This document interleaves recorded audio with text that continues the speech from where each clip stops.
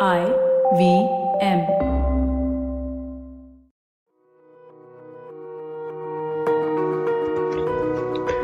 Jingle bells, jingle all the way. This must be the most sung song around the world during Christmas. But did you know that this song was not originally made for Christmas? Hi, I am Prashant Uttekar, a learning enthusiast, and you are listening to the Relearning Podcast Shorty. And today I am going to share a few facts around Christmas. Do you greet by saying Merry Christmas or Merry Xmas? Well, it doesn't matter since Xmas is an abbreviation for Christmas. See, X comes from the Greek word chi, chi, which is the first letter of the Greek word Christos, which becomes Christ in English. Use of Xmas dates back since 16th century. However, you would not see much use of Xmas these days. Use of Xmas is deprecated by modern style guides and etiquette books. It seems use of Xmas is informal and should not be used in greetings and formal writing. Coming back to the Christmas song, Jingle Bells was originally composed by James Lord Pierpont for Thanksgiving.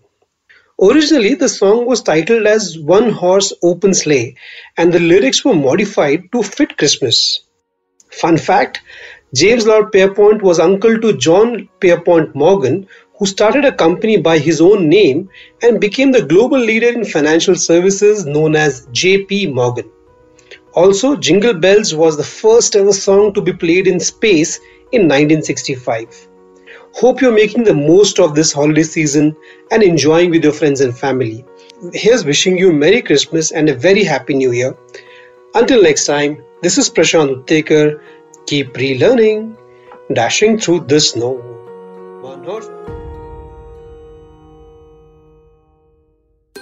Given the unprecedented times our nation is going through, where positive is now a dreaded word, Smile India gets you delightful news from across the country about people and places that continue to spread the much-needed hope and positive vibes.